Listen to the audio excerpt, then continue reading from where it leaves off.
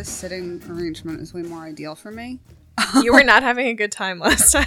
No, because I thought laying on my stomach was going to help, and it just made my back way worse. And then I left my back brace at work.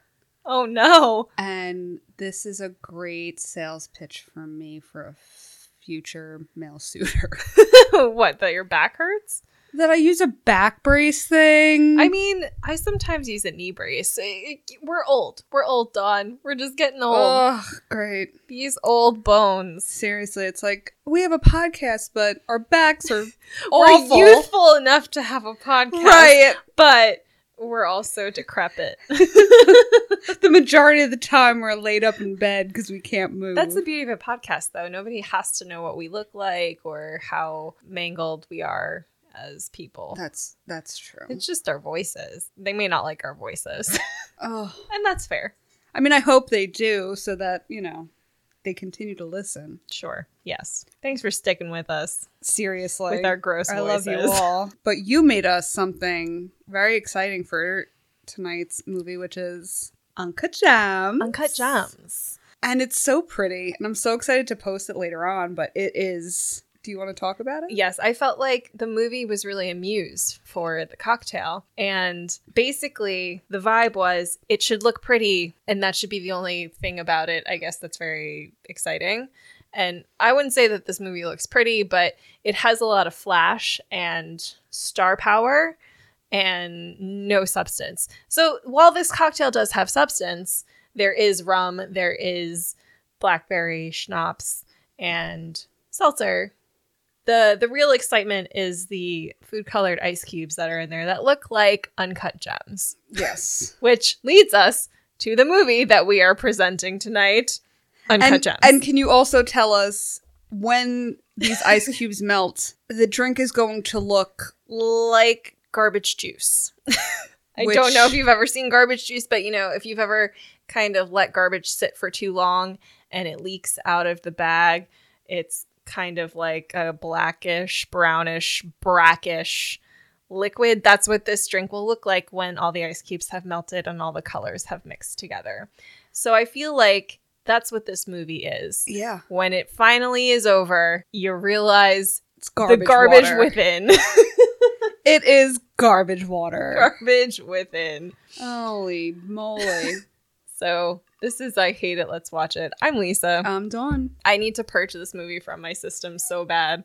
You watched it before I did. I did. And you kind of warned me on where we were going with this whole thing. I honestly felt bad that you had to watch it. After having watched it myself, I was like, man, if I could just save somebody from having to go through this, that would be my one goal in life. And the best part was that when it initially came out, I wanted to watch it. It was one of those, everybody's talking about it, I need to know what's going on. And a lot of people were saying it made them super anxious. It was super stressful. Oh my God, set aside the time because you're going to need to unwind afterwards. And I'm like, what could possibly happen in this movie? There's some really dramatic people, if I can say. Very dramatic people. Good but I God. do understand because I think there's a couple of times in the movie I did write in my notes that I was a little stressed out. But I only think that's because I have dealt with people who will bet like that. And we'll get into it. But yeah, it was that part of the movie that I was like, oh my God, how can you live your life like this? It was okay. Do you know that this movie has a 92% on Rotten Tomatoes? What? 92%.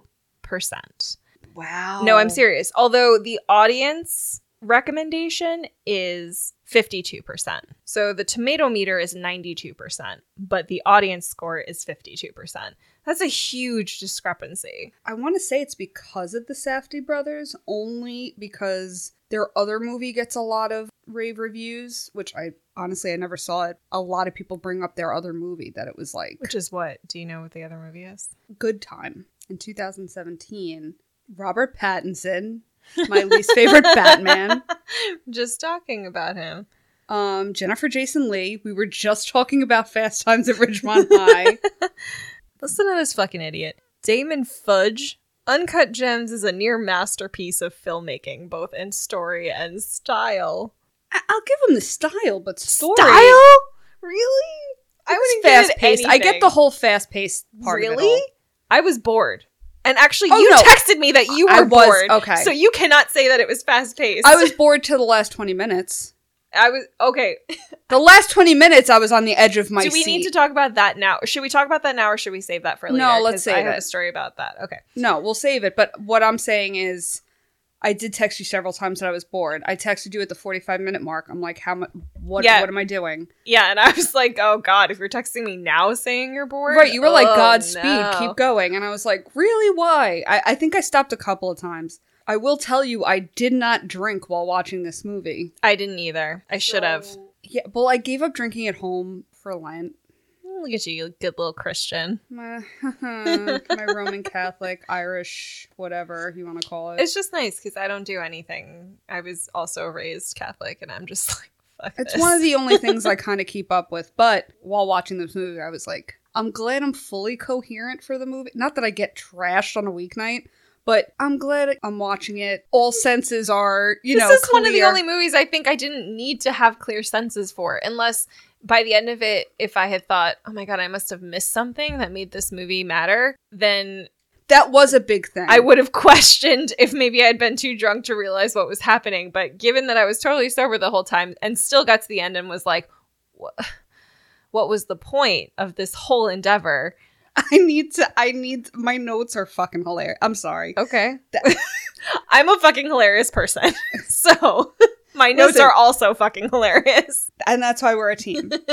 First of all, I put that whenever I want to write gems, I write it with a J lately because of jams. And Yes. it really bothers me We do need to because talk about Julia Fox. it makes me feel like a delinquent. Like I don't like it. I feel like I am a literate person and I don't like what it makes me feel very dumb. No, every time I saved anything for this or talked about it to anyone in text, I could not spell the name of the movie correctly. No, you spelt it the Uncut Gems way. Uncut Gems. And Uncut it's Gems. really insane to me that, we're sitting here. We did it because of that. We did it because of the TikTok. There was a resurgence of interest in the movie Oh, I mean, because of that TikTok. How do you not? Because she made a very big claim that she was Josh Safdie's muse. Disagree. Totally disagree. Strong disagree. Don't know where that came from. If you've seen this movie, she features so little in it. She's barely in it. She's barely a character. Mhm. I feel like she's playing the role she was meant to play. Not to be a dick. What was her profession? Was she an escort or a No. drug dealer? What was she? Who is she?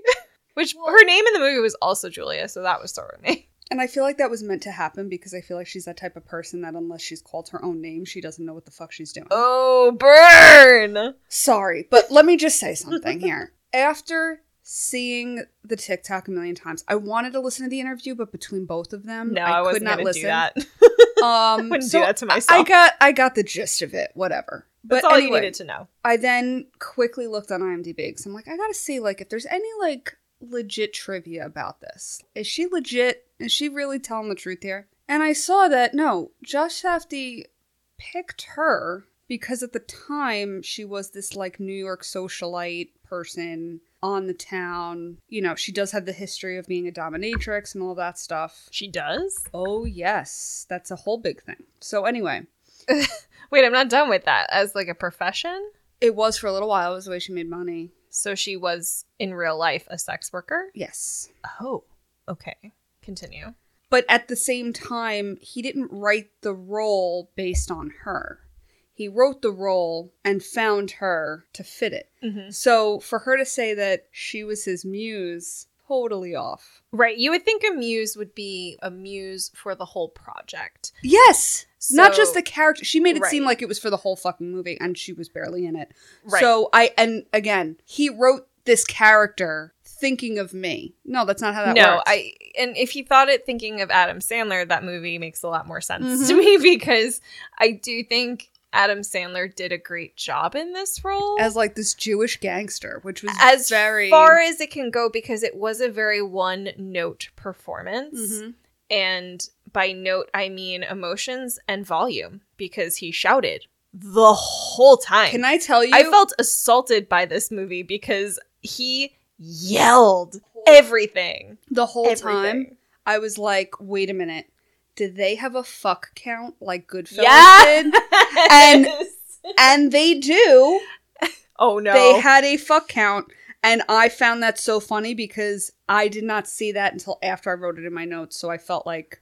like other people were noticing this too. Absolutely. They wanted to know. I did want to know that as well. Because the amount of times within even the first 20 minutes. And listen, if you've listened to our podcast, we're not shy to drop F-bombs. But this was over the top. I've kind of felt like my grandma because...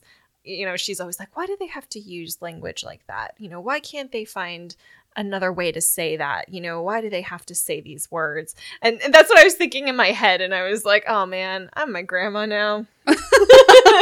It's not even like, why do they have to use the word? It's more like, why so much in so many forms? It makes me think that it wasn't scripted, like that there was no script for this movie and that they were just like, be gangsters. And they were like, fuck, fucking fucker, fuckston. Back to the fuck count. Give me the fuck count. The word fuck is used 560 times, the fourth highest in film history after SwearNet the movie, which uses it 935 times. Maybe we need to watch that. Fuck, a documentary on the word, uses it 857 times. That makes sense if we're talking about fucking. And The Wolf of Wall Street uses it 569 times. Based on the film's running time of 135 minutes, the word appears an average of 4.15 times per minute in the film. That's wild! I don't know why Goodfellas wasn't put on there, because that also had that was also considered one of the ones with the biggest count. Well, I guess it's not as big as this, though. I'd never heard of SwearNet or the documentary Fuck. No, but again, that makes sense. If they're talking about fuck, then obviously they would use the word fuck a lot. But SwearNet almost sounds like the type of movie we would cover on this podcast. Maybe we'll look into that. Maybe. But damn, 4 times a minute. That's a lot. It is a lot. And it makes perfect sense because I was thinking to myself, the volume at which every single person was speaking in this movie, it was just 10 decibels above what a normal person should be speaking. Right, and I felt like the most quiet was when they were at the daughter's play. Oh, yeah. I think that was the only and we scene. barely get to see that. We don't even get to see the play. Because then he runs out and gets stuffed in a trunk naked, so, Oh, God. That went to hell really quickly. I need to backtrack to the I was going to say, should we... Very beginning of the movie. Let's go from the beginning. So, I was actually reminded of this talking to my friend Jess about it because I had forgotten until we were having a conversation about it that the movie opens on a very intimate shot of Howard. Oh, it is Howard? Mm-hmm. Fabulous. Love my memory. So of Howard's colon because he got a colonoscopy and we get to see the inside of his colon. Why are you laughing? Because my notes, because I just type as I'm watching, Sure. so I'm not even really waiting for the answer to my question. I'm like, are we in someone's throat? Oh, never mind, a colon. I felt assaulted by this because I wanted to know, once I found out that it was a colon, I'm like, I can't believe you made me sit through X number of minutes of the inside of this person's asshole and didn't tell me. And now I feel like I've been eye-raped by this scene. The best is how they try to relate it to looking into an opal, which... No. It's not the same, but that's what they tried to do. No. God. And, I thought this would come back later at some point and that he was going to have colon cancer and make this that would worth our time. Thank you. But he gets a phone call from his doctor maybe a third of the way through the movie and he's like, your colon's normal. And in this scene, he's arguing with somebody else about something. And it's just this really comical scene that got old very quickly because, again, they're shouting at each other. They're fuck back and forth. And the doctor's trying to tell him your colon's fine. And he can't even hear him because they're screaming at each other so loudly. It's just... Well, yeah, he really screwed over Damani, which I have to say, no bueno. I think Damani was really good to him. Was he? Oh, wait, this was his clerk. Yeah. Right? The one who left. No. The one who brought... The basketball player? Kevin Garnett. Yeah, he was his runner guy, basically. And then he fucked him over with the watches. Oh, you know what? Okay, can we settle whether or not Howard is an up and up jewelry Definitely not. person. Can't be. Cannot be. Because he seems to have weird scruples about when things are legal and when they're illegal. You know, it's like if he's doing it, it's not illegal, but if somebody else is running a scam, then it is illegal. And I was having a really difficult time trying to figure out whether or not he was operating on a plane that was legit. Yeah. I made another point though, because again, we're not even that far into the movie. And it's a long movie. It's a long movie. It's too long. It's way too long. For where we end up, that's for sure. For where we end up, it is way too long. Because you're getting nothing from the beginning. Like, you're literally just following a guy who is a jeweler and is horrible at betting. But, like, there's no context there otherwise. How did he get that way? How did he... No, he knows what he's doing, but he doesn't know what he's doing. He's not bad at betting, but what I don't understand is that whenever he gets money, he immediately puts it back. Has to get rid of it, yes. Yeah, puts it back into betting or some other ridiculous venture. And it's like, dude, you just made a lot of money. Why don't you just take that and pay the people that you are indebted to? Because that's what was confusing to me, was that he seemed to be successful, but he was still in debt to like 18 different people. And it's like, well, when you make this money, why don't you just give the money to the people that you owe money to? It was a lot of like stealing from Peter to pay Paul. It was too stressful. And as we're watching these scenes in the beginning, I'm like, oh, she plays the mistress so well, obviously. Sure. But also, Scorsese's on this film. Yeah, and he had... Wait. No, I'm sorry. I'm thinking of The Sopranos. I was just watching The Sopranos this week when Scorsese goes to a club that Christopher was going to. Oh my God. Like, oh my God, Scorsese's here. Sorry. It's like, didn't you show... Side note, I'm really happy you're finally watching The Sopranos. But anyway, that'll be a side story later. Digression. But anyway, when I saw he was on this, I was like, why? Listen, 92%. 92% of Rotten Tomatoes. I'm sorry. That's like him being on Midnight in the Switchgrass. Oh. Imagine. Oh my God, no. Well, I mean... He could be on that new one with the... Bathe you in the river. Bathe me in the river. Bathe somebody in the river. Someone's going in the river. Someone's getting a bath. But yeah, that was great. And then I just feel like so many elements were just thrown in. Like, all of a sudden we got The Weeknd. Yes. But the best we sure did. The best was Howard commenting on The Weeknd, and I feel like his comments were what my dad would say. Yes. Yeah. Like, who is this guy? What do you mean? What are you talking about? Like, it's just so funny, and I found that hilarious. Well, okay, so this was why I asked the question about Julia Fox, though, because when she hooks up with The Weeknd in the bathroom, she says something to Howard about how this is her job, and I didn't understand what her job was. I don't think the giving a handy in the bathroom is part of the job. Well, it's certainly not part of her job at his jewelry store, but like clearly she has another career. I think he'd do better business, but anyway. It's like a massage parlor that is also like it's a happy rub and ending. tug jewelry store. But no, I don't know exactly what she does, but she somehow, again, I think she just works the circuit. I think she's just kind of like, remember the old school, when we were younger and right out of high school, everybody did promos for the fucking clubs. No. No, I don't. All right. Well, I used to go to this bar. I didn't go to enough bars. Okay. So I used to go to this bar, Medicine, in Levittown, if you know it. Medicine? Medicine. Metasin. So it's like medicine, but it's Met-us-in.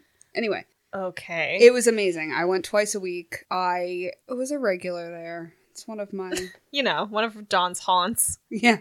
Haunts, but I miss it a lot. Anyway, but it was always like the promo night. So they'd have those freaking cards that you'd put on freaking windshields and shit.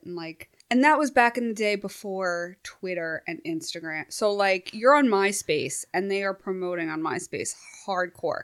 So that's what that reminded me of. She somehow has some type of in with clubs in the city and she's trying to introduce people from different industries. I think she has some weird connection that way, is what I'm saying. Okay, and she does that by giving handjobs in the bathroom. No, I think that was just a side thing. I think that was I'm a hoe and he's giving me attention. I don't think that was like part of the job. I think it was like, oh, I have The Weeknd right here? Yeah, I'm going to take care of him. Because they do drugs as well. I right. think. So I think it was just well, a that's why I hand-in-hand was thing. like, does she facilitate drug trafficking No, also? I don't think so. Okay. I mean, you're saying this with a lot of certainty, and I just feel like we don't have a lot of clarity on what her role is. Listen, I'm not trying to defend her in any it way. kind of sounds like you are. No, I'm not. I'm not. Is she your muse? Just be honest. I'm her No, I'm kidding. God. Oh, God. Julia Fox bases her whole life on me and my life decisions. No, I just took a freaking 2.5 hour nap this afternoon. I don't think she does that. But why wouldn't you? That sounds like a great time. It was great. But yeah, this whole thing was, I don't even know where are we? Okay, well, okay. Let's just freeze for a moment here and talk about why this movie is called Uncut Gems. Because we do start before the colonoscopy that we get to witness. There's that scene in where, the mines. yeah, in the mines, We're haunted by mines, where they find the uncut gems, and it's this rock and it's got all these black. It's like a black opals, and Howard pays some amount of money to have this shipped to him. Question though, Yes, one of the miners. He had a compound fracture. He did. It was disgusting. It was gross. And I literally wrote it looked like a Chinese spare rib. Oh, Dawn! Now I will never be able to eat Chinese spare ribs again. Are they your go-to? No, but just so you're fine. as a general rule. But no, that's what it looked like. Anyway, Gross. So he buys it, and then it gets delivered in a fish. Right. I thought that was kind of cool, Yeah. actually. Like in a I'll cooler, allow in a it. fish. I felt bad for his worker, though, that was like trying to get a point I across know. to him. This poor guy. And, he got what he deserved because then that guy quit and went to work for somebody else who Mhm. was honestly probably a better and more straight shooter than Howard. Absolutely. But yeah, he did dig it out of a fish tummy. So he's obsessed with these uncut gems and presents it to Kevin Garnett and is like, this is super cool. It came from this really ancient and sacred place. And Kevin Garnett's like, yeah, I feel the mojo coming from these uncut gems. And before that, though, can I just say, I love how Damani was like, what is he going to buy? Goddamn Furby? Yeah, Those blinged out. bedazzled Oh Furbies. my God, those blinged out Furbies. And I think that's where I felt like, how serious is your business? The Diamond District is so sketchy. Yes. I feel like I don't think I'd ever go there for any jewelry whatsoever. I wouldn't know how to detect fraud. Like you need to have a code. You need to have some type of pass to get in. Yeah, I wouldn't do it because I would always feel like I was getting ripped off. Mm-hmm. So Kevin Garnett decides he needs to have these uncut gems. And this is part of it too. Like, was this Howard's plan? Or, when he reluctantly gave him this hunk of uncut gems, did he always think that was going to happen? Is that why he got it and to sort of manipulate a situation? Or did this just kind of happen? That's my issue with Howard's character overall. It's like, how much of what happens is planned and how much of it is just him flying by the seat of his pants. It really did kind of blur together because I honestly don't know. I wanted to think that he was a master manipulator and that he had this plan. It made it seem from that the way. get-go. Yeah. But everything was so tense where he needed to get it back to be appraised for the auction and all of that. And, that didn't seem to be a very smart maneuver for him. So I wanted to think he knew what he was doing and was intelligent, but nothing in the movie really confirmed that for me. So No. realizing that we were dealing with an amateur, or at least somebody who could not control themselves or conduct themselves properly in this business, was disappointing because it's like, why are we following this person? Why do we need to know what he's doing? He's a fucking idiot. Now, also, in the beginning, we get these two guys that come up to him and they want their money. Well, they want the money for somebody else. Right. Everybody wants money for somebody. Right. Oh, it turns out to be like his brother-in-law, right? Please stop, because that's what I'm like. R something. Arno. Arno. I'm like, wait, Arno's at Passover? Are they related? Yeah. Yep, they are. Yep. So Arno is the main guy, and then his two, henchmen guys. Yes. Keep coming after him for the money. Right. They're the ones who lock him in the trunk naked at his daughter's Yes. performance play. So these guys want the money, whatever. Da, da, da. Kevin Garnett, he ends up giving him the opal in exchange for his ring. Yep. That he then goes to other jewelers Right. with. Yep. And they're like, this is just a memorabilia piece. This isn't worth what you think it's worth. And he's like, I know that, da-da-da, but hold it for me. And I didn't understand that because it's like, I did not think, clearly you're telling us it's not a fair trade in the situation that he's put himself in. I didn't understand 80% of this movie. And I don't think that was my failing. I think that was the failing of the movie. Well, yeah. First of all, if they were betting on anything else but basketball, I think I'd probably get it. I don't understand. No, basketball betting. He just kept spurting out things that he was betting parlays, on. I don't know how those work. Nope, no idea. And the thing about it is, sometimes movies and TV shows will do this where they'll get into the nitty-gritty of something and you either can follow it or you get lost. And I know that this will be a controversial thing to say to you because you like the show, but that's what happened to me with Billions, where I couldn't get into the business side of things. I just didn't understand what was happening. And there were enough annoying characters where I was like, well, I'm out of here. But this movie felt like that because I was trying to at least get a grasp on what was happening. And I could, I suppose, get an overall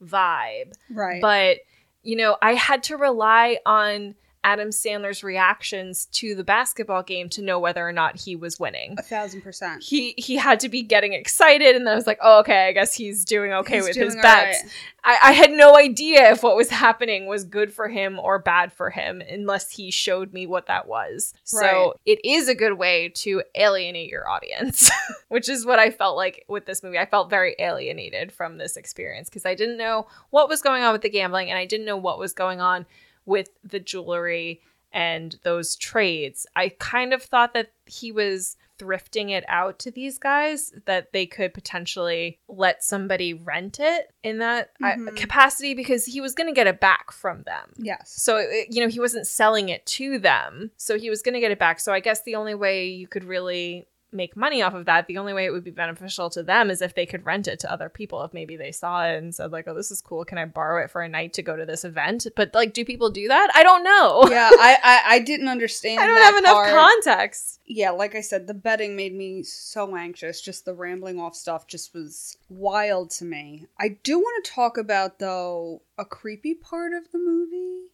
Okay. Where he puts in a huge bet. Right? And this happens a lot, so you're gonna have to be I know more specific. the initial bet. Okay. That he thinks he won. Oh God, I gasped. So he thinks he wins it, and the guy who the bookie is the owner of a restaurant, right? Yep. That guy looks like a legit bookie. Like, I don't even know if he's an actor. I think he's like a legit. Pulled him off the street. Seriously, I think he actually probably owns that restaurant, and he is a bookie. So he's like, listen, do this, that, and the other thing. Right, all the lingo. He wins. Yes. Based on what he bet. He wins. He's in the cab. He's like, I won. Yep. He goes to that restaurant to pick up food. Yeah. Okay. Smith and Molesky's. Right? Sure. Smith and Molesky's? I think that's what it was. I don't know. And he goes to his apartment, which is really like her apartment. His bachelor pad. His bachelor pad, but he's married. Yeah. His sex pad. His sex pad with Julia. And he gets there before her and tells her that he's not there yet. Oh, yeah. And then he hides in the closet. Uh-huh. I was so uncomfortable. Yep. And she gets home and I'm like, oh my God, she's going to come home with a guy. But she didn't. I thought the same thing. And then she also has food from the same place. Which was kind of cute. It was cute. It was kind of cute. And then I thought that too. I was like, oh my God, but why? No, this is not good. This is not a good movie. These are bad people. This is not this is not supposed to happen. This is not romance. So then she starts undressing and he's in the closet watching her. And he starts texting her. And the texting just grossed me out for some reason because I feel like Adam Sandler's put in our heads to be this like dad figure, like funny dude, and then he's talking about like if she's wet and stuff, and I'm like, no. I think sexting is uncomfortable if you're not involved in it directly. 1,000%. If I had to read anybody else's sexting conversations, it would be deeply uncomfortable. Mm-hmm. So, yes, I will say awkward. though, What? she has a great ass. Oh, she's gorgeous. She's a She gorgeous is, no, but I person. mean, like, just looking at her in that lingerie, I was like, okay, that. I know I could never make that look that good. So I would kudos never. to I would you. need that Young- butt cupping shit. young I would lady. need a ton of stuff. But I thought that it was extremely unrealistic that when he burst out of the closet and surprised her, that was so she, scary. that she was so okay with, like, she was scared, but then she was like, oh my God. And it was just like, I would have hit that man over the head with a shovel or whatever I could find, because if you're not expecting that and you are literally compromised in a sexy kind of way, you know, I would just assume that this person is a threat to me and I need to kill them. I also hate that we don't get a backstory as to how They or met? what. Yeah. Yeah. Like, how Yeah. it began and how, like, clearly the wife hates his guts, but whatever. She had a great monologue Oh, yes. at that Jewish celebration. Passover. I'm sorry, I can't remember. And I made a note, even though I didn't need to make a note, but I used to celebrate Passover as if I was Really? Jewish. I'm not, yeah. Because you had a lot of Jewish friends, or? My aunt's boss at the time was Jewish. Is Jewish. No, I think he might have passed away, to be honest. Oh, R.I.P. But I would go with her to her friend's house for Hanukkah and Passover every year. So I knew I'd read from every, like, Interesting. I Did did you the read whole the thing. Yiddish, the old Hebrew? They didn't make me do that. They let me do the English version of it. But I would read and then, like, hide the matzah. I did all that stuff. I did all the stuff that they did in the movie. So it was just funny that watching it, I knew exactly what was going on. No, see, I grew up in a very purely Catholic environment. Like, most of my friends were Catholic. I did have some Jewish friends, but they never really talked about their religious traditions. And I just have such a repulsion to organized religion in general that I think I was never interested enough to learn what other people do with their traditions and whatnot. But Right. they call it something, though. Isn't it like Shabbat or something? Yeah, Shabbat. Okay.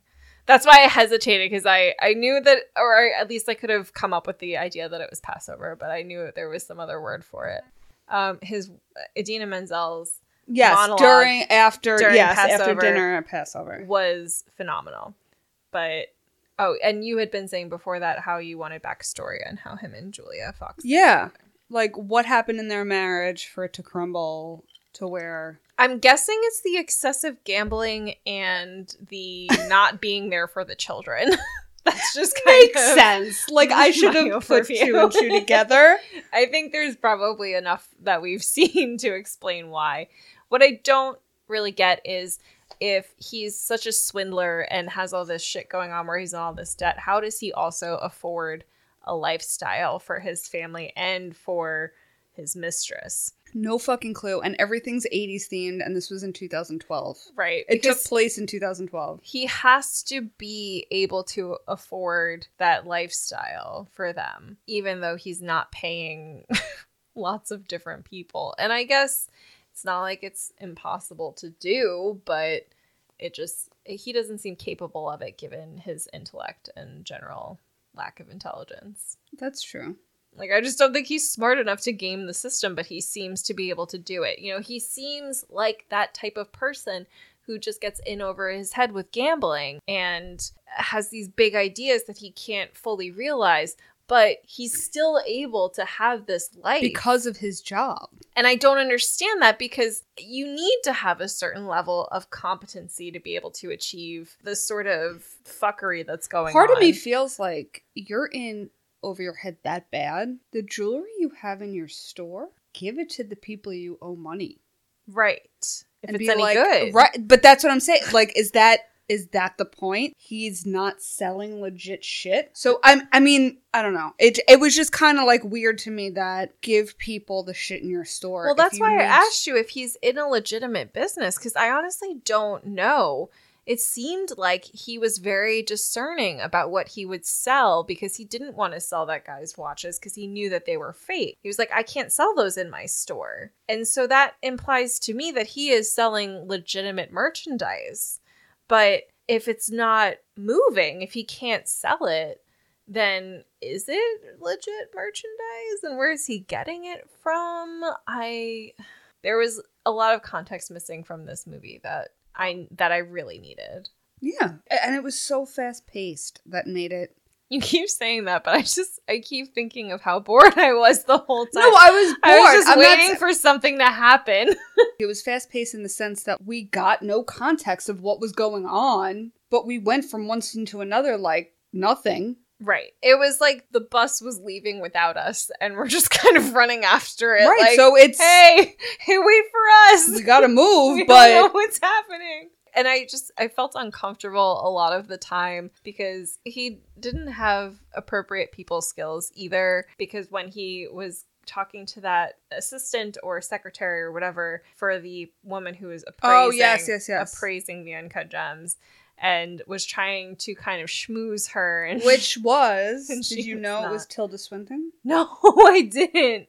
No way. She was not we shown, never get but to she see was the her. one on the phone, yes. That's amazing. But that was so uncomfortable to me. I think it would be uncomfortable to anybody who's ever worked in customer service and has had to deal with difficult customers or clients where you just kind of like, no. I have to admit that's the woman that was... She handled it super well. Very well. I would have cried. I think I would have Yes. lost my shit. Something would have happened. Yeah. I would have panicked and just said, here. Yeah, she did a great job. Even when she handed him the phone and Tilda Swinton Right. was like, no, I don't want to talk to him. And then she's forced to talk to him. And then Howard is saying, yeah, she told me that we can take all these inserts out with the corrections. And then this secretary was like, I'm just going to call her. And then he had his Dad. Yeah. Was that his dad? It was his dad. Okay. Had his dad. And his brother. Try to arrange a bidding war. His brother, I think, was slow, right? Oh, I don't know. I didn't get that. Okay, so Maybe? his brother that was with him, they call Adam Sandler, like family-wise, they call him Gooby. He was the one who was really excited about meeting Kevin Garnett. Yes. Okay. I think that was like, he brought him to meet Kevin Garnett and all that stuff. And then he used his dad in the bidding war, which again was one of those stressful moments of like, what the fuck are you doing, man? I wasn't stressed though, because I knew exactly what was going to happen. Because he set himself up for failure in this entire movie. At that point, I was like, this is not going to go well. He's not going to do... But I didn't understand that whole thing. Why? He wanted Kevin to not win? No, he wanted Kevin to bid more. He wanted his father to know that he would make... Okay, is that so he would know that Kevin had it to then pay him later? No. He wanted to increase the price. He wanted to make it seem like somebody else was going to get this gem. And he knew Kevin wanted it enough that he could keep raising the price of it, and that he might pay more for it than was... Got you. recommended by I think at that point appraisal. I was just like, this is boring. No, I'm trying to think of what other movie I've seen that in, but that's a common strategy where they put a plant in there to just kind of make it seem like this is an item that's going to go. And it's the same strategy that websites use when they're like, there's only one of these left. Yep. And they try to get you to buy it. So that's what they were doing with Kevin. But again, I knew it was set up to fail from the beginning because we've learned at that point in the movie that Howard's a fucking idiot. Mm-hmm. So nothing is ever going to go his way. Definitely not. But his dad ends up winning. And I feel so bad for him, for Judd Hirsch. I love him and everything. But anyway, he's stressed out because he's like, okay, now what the fuck are you going to do? Like, right, because he has to pay that. Yeah. And that was a lot of money. Now, he gets him in the car. He's like, all right, go, like, great, and then the brother got Kevin's autograph. Mm-hmm. It was nice, whatever. He forces them into the car, and you got Arno and his henchmen. His thugs. Waiting, in the wings, and he's like, just wait for them to fucking go before anything happens. And that's what I don't understand. These guys are gonna fuck you up. Why are you playing with them? He fakes the phone call to Kevin. Well, and this is another thing where I feel like it's hard to understand a mental illness if you're not close enough to it. And even if you are, I think it's hard to understand. But gambling addiction can be very difficult to understand because as a rational person, you would cut yourself off at a certain point and say, this is stupid. I should not throw any more money at this and I should just cut my losses and figure out what I'm going to do. Mm-hmm. But people with gambling addiction, which is clearly what Howard suffers from, they don't have that capability. And so he only knows how to hustle until he can't anymore. Right, and I don't exactly. think he's ever hit his bottom because he keeps doing what he's doing, thinking that he can get through life this way. This particularly, though, felt like his bottom. Well, he had the shit beat out of him and then was thrown into the fountain. And then he goes up to his store and he's sitting in his office and he had paper towels up his nose. He's trying to pretend bleeding. like he didn't get the shit kicked out of him. Oh my God. But can I tell you, I go, him crying looks like we're watching Tusk. Now, again, we got to do Tusk. I can't help you with this because I have not I know, seen but Tusk. if anybody saw Tusk, it looks exactly like Tusk. Because the paper towels out of his nose look like tusks. Come on. Okay. Even if you didn't see Tusk, it looked like Tusk. But anyway, he seemed so pathetic at that moment. I felt like that was his bottom at that point. But it wasn't because then he immediately placed all those bets. Okay, okay. Okay, so Julia comes in. Yeah. And he doesn't want to clearly he doesn't want to see her because she gave fucking the weekend a handy and like he's so mad at her still. Also, he's just at a very low point. He obviously doesn't want Yeah, but he was to mad see at her. him. He was hardcore mad at her from the beginning. Like he Sure. just stopped talking. Like he did not want to talk to her since then. She comes in and she tries to like take care of him and all of that stuff. She has a tattoo. She gets a tattoo of his name. Howie. On her ass. And the best part is he goes, "You can't get buried with me now." Wait, really? Oh, when you're Jewish, if you have a tattoo, you can't get buried in a Jewish cemetery. Because of the Holocaust, right? That's the Holocaust thing. So I found that hilarious. See, as somebody who wasn't aware, really, I mean, I guess I did know that as sort of a side note, but I didn't even pick up on that in the moment. Yeah, so I found that hilarious. I was like, oh my God, like they're trying to make this funny, but it's really not funny. But yeah, so then after that, we got Arno again. Comes in. Well, no, Kevin comes in first and he sits down and Howard gives him this huge fucking speech about, between the auction and his next game. It was an empowering speech, I felt like, but it was also not appropriate because it was like, I see what you're trying to do, but now all the money you just got for this gem that you should just give to Arno right now. Right. You're going to bet Yep. bottom dollar on this guy. Yep. Fucking doing everything. The sheet of paper he gives to Julia. With all the bets and everything, it was so long. Long, specific as fuck, but sold Kevin on it, which I found, no. You don't have to sell Kevin on shit. Yeah. He just plays the fucking game and still gets paid. Right. You have to fucking make sure that fucking happens. Mm-hmm. Yeah. I'm also now cursing as much as the movie. I don't think we're anywhere near. No, but like I can't help but do it. That stressed me out because then he tells her, go to the place next to us. Get in there. Yeah, so I can meet give me you out money. the window. Yeah.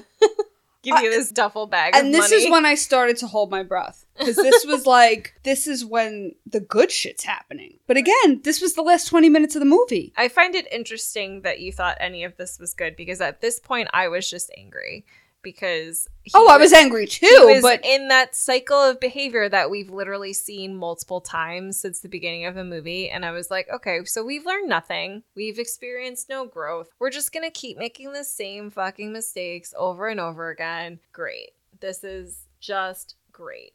So when this whole thing happened, I was like, all right, then. Let's just see where this one gets us. And ironically, he wins all of his bets.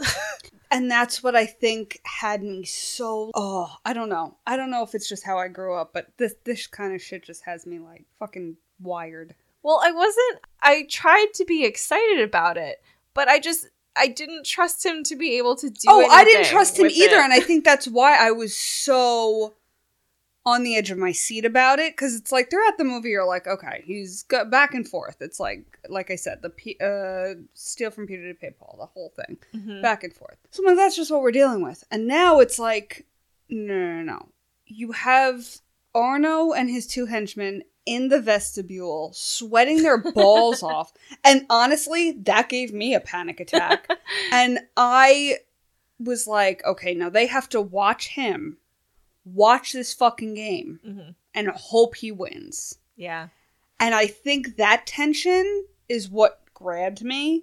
And I'm like, oh my God. Even her being at the casino, trying to figure it out and make sure she's following it right. And then the other henchman that was there, she's trying to hide from. So you got the secondary stress of that. I don't know. Again, the last 20 minutes was the only part of the movie I liked. Okay, well, totally different experience on my end, because here's what happened to me.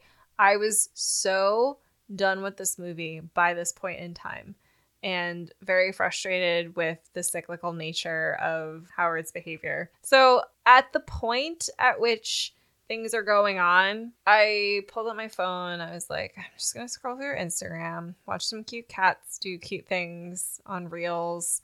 And when Howard got shot in the head, I wasn't even looking. I wasn't even looking at the TV. And I looked up and I saw Adam Sandler dead on the floor. And I went, oh, good. Finally. Could we just Thank backtrack a second? fucking God. So what? He wins all his bets. I said that already. I know. I'm just saying. He wins all his bets. He lets these fuckers in. Yeah. And the one henchman, I shrieked. I was loud. I was like, I don't know why I wasn't expecting it, but I wasn't expecting it. I wasn't expecting it, but I was really glad that it happened. Oh, I wasn't. I was just like, thank God it's over. Because I was so done with him yelling all the time and just fucking everything up. It was just like, put us both out of our misery. The henchman kills Arno, too. Yeah, everybody dies. Well, except the two of them, and they just start stealing everything from the store. Sure, which, fine. At this point, yeah, I don't know if you're really going to get anything worth, But the fact that she's so excited and has all that money to come home. Is that hers now? I hope so. Somebody should get it. Does that make her Josh Safdie's muse? Yeah, you know what? She is the winner of the movie, so maybe we're wrong about the muse argument of that. This was too long of a movie to get to where we are. Such a waste of time.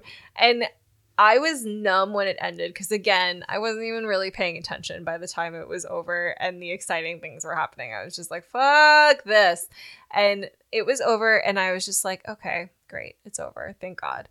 And the longer I thought about it, the more minutes that passed, the more hours that passed, I just got angrier and angrier because I had wasted more than 2 hours of my life on this, wondering what was the purpose? What have we done here? What have we there was achieved? No purpose to this movie. What was the point? There's no growth. Lesson to learn. No.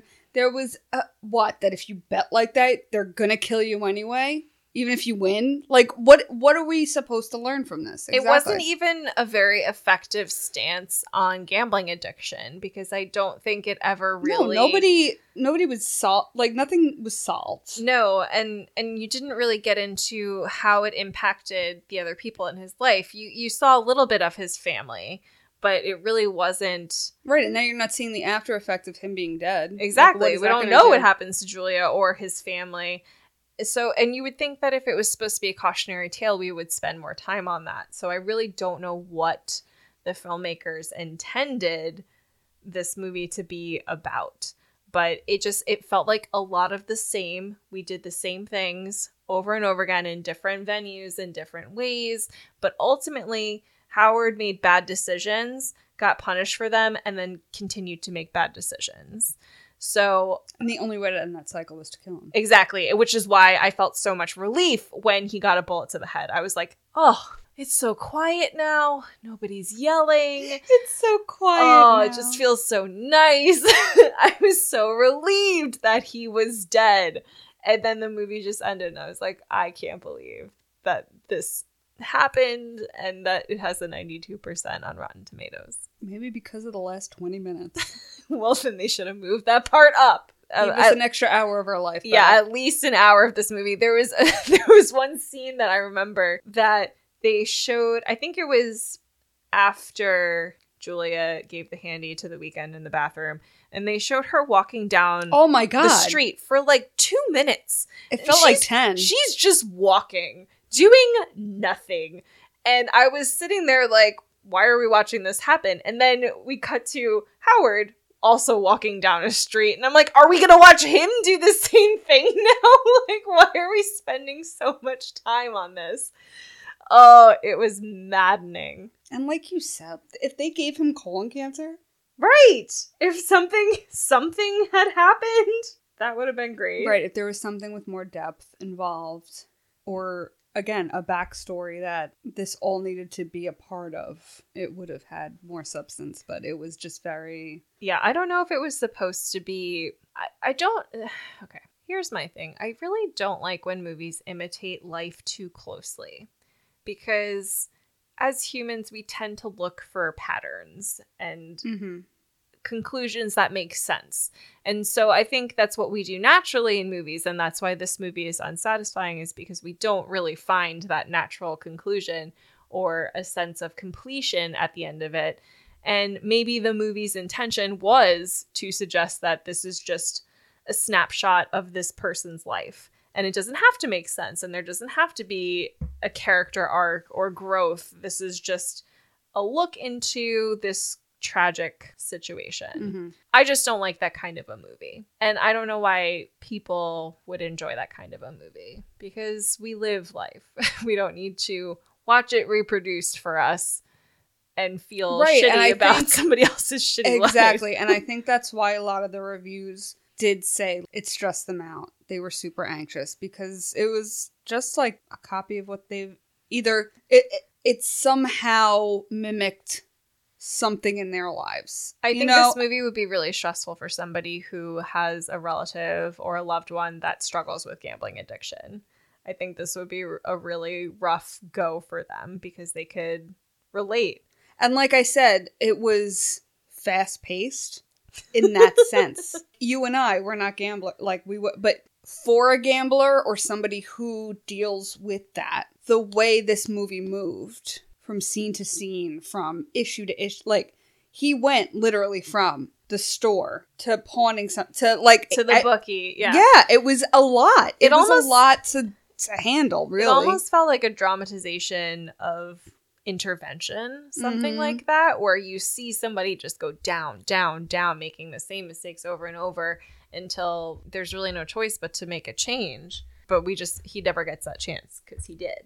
Right. And then we get the look through his blood, which brought us back to the beginning of his colon, which then really is supposed to be the opal. No. Again, we're always going back to the opal, and I don't... Yeah, for a movie called Uncut Gems, I really didn't think that we spent a lot of time with the gems. It was just the one gem. Well, yeah, I mean, there was multiple gems in that rock, but if there was symbolism involved, if there was some kind of attempt at a statement or depth or whatever, I didn't get it. Yeah. Sometimes I think, and I'm actually, and again, this may be a controversial opinion for you, but I struggle with that with The Sopranos sometimes, where I feel like they're trying to make it artsy in a way that, with the ducks in the first season. Why are you laughing? What are you up to again? I'm halfway through the first season, but the ducks really don't make a comeback. But he talks about them a lot. In season one, that's it. But it's a recurring theme throughout season one. It just makes me feel like they're trying to elevate it to this level of artsiness that it's not artsy. It's just the fact that you can tell that he has a soul. Really? That's what they were going for with the ducks? That he has a soul? That's how I felt. He just, it's something he truly he should care for his fucking family, but there was just something of there is something away from that life that has his attention. Okay, we'll see. I'll reserve my opinions, but it's just stuff like that. I just don't like it. I also have an opinion that's probably not... No, I don't know. Maybe it is. About what? The Sopranos? Yeah. I'm very attracted to Tony Soprano. Honestly, this is not a controversial opinion because my two other friends who were recommending The Sopranos to me were saying how much they love him. So I really don't think it's unusual. And I feel that a little bit too because he's very charismatic. Him as a physical individual is not interesting to me, but as a person, as a character, that is interesting to me. Yeah, and I'd bone him 1,000% too. Do you know who he looks like though? Whose dad was difficult on The Bachelor this week? Oh, yeah. Yeah. I think his name was Tony too. I think so. I think so. But he actually looked like him too. Oh, Rachel's dad. Rachel's dad, yeah. Yeah. So, yeah, we are coming to the end of our movies for now. I know, and it makes me really sad. Also. I know. We'll come back to it. Don't worry. We've got time. Yeah. Nothing but time. Next week, we will hit you with The Woman in the Window. A Razzie nom for A Razzie 2022. nom. We're close to the Razzies, so we decided to pick that one.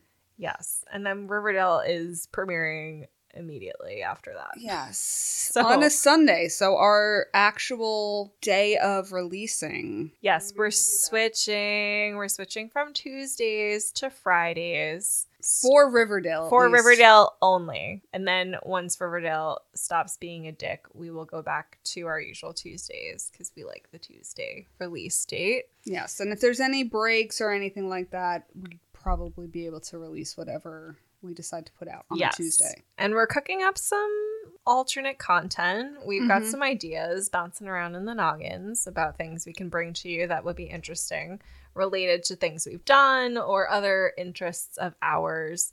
So keep an ear out for that. Dawn will update you on anything that we're going to be posting on our socials.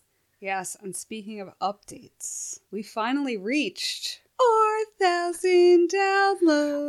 1K. Guys, we got it. We did it. Finally got it. I do want to give a couple of shout outs though, because they were a big help in getting us to where we are with their retweets and just in general getting the word out. I want to thank A Cut Above Horror, Tipsy Pod, Pod Nation, Doom Generation, So Wizard, That Damn Podcast, 69 Whiskey, Silver Screen Savers. You guys have pushed us all the way.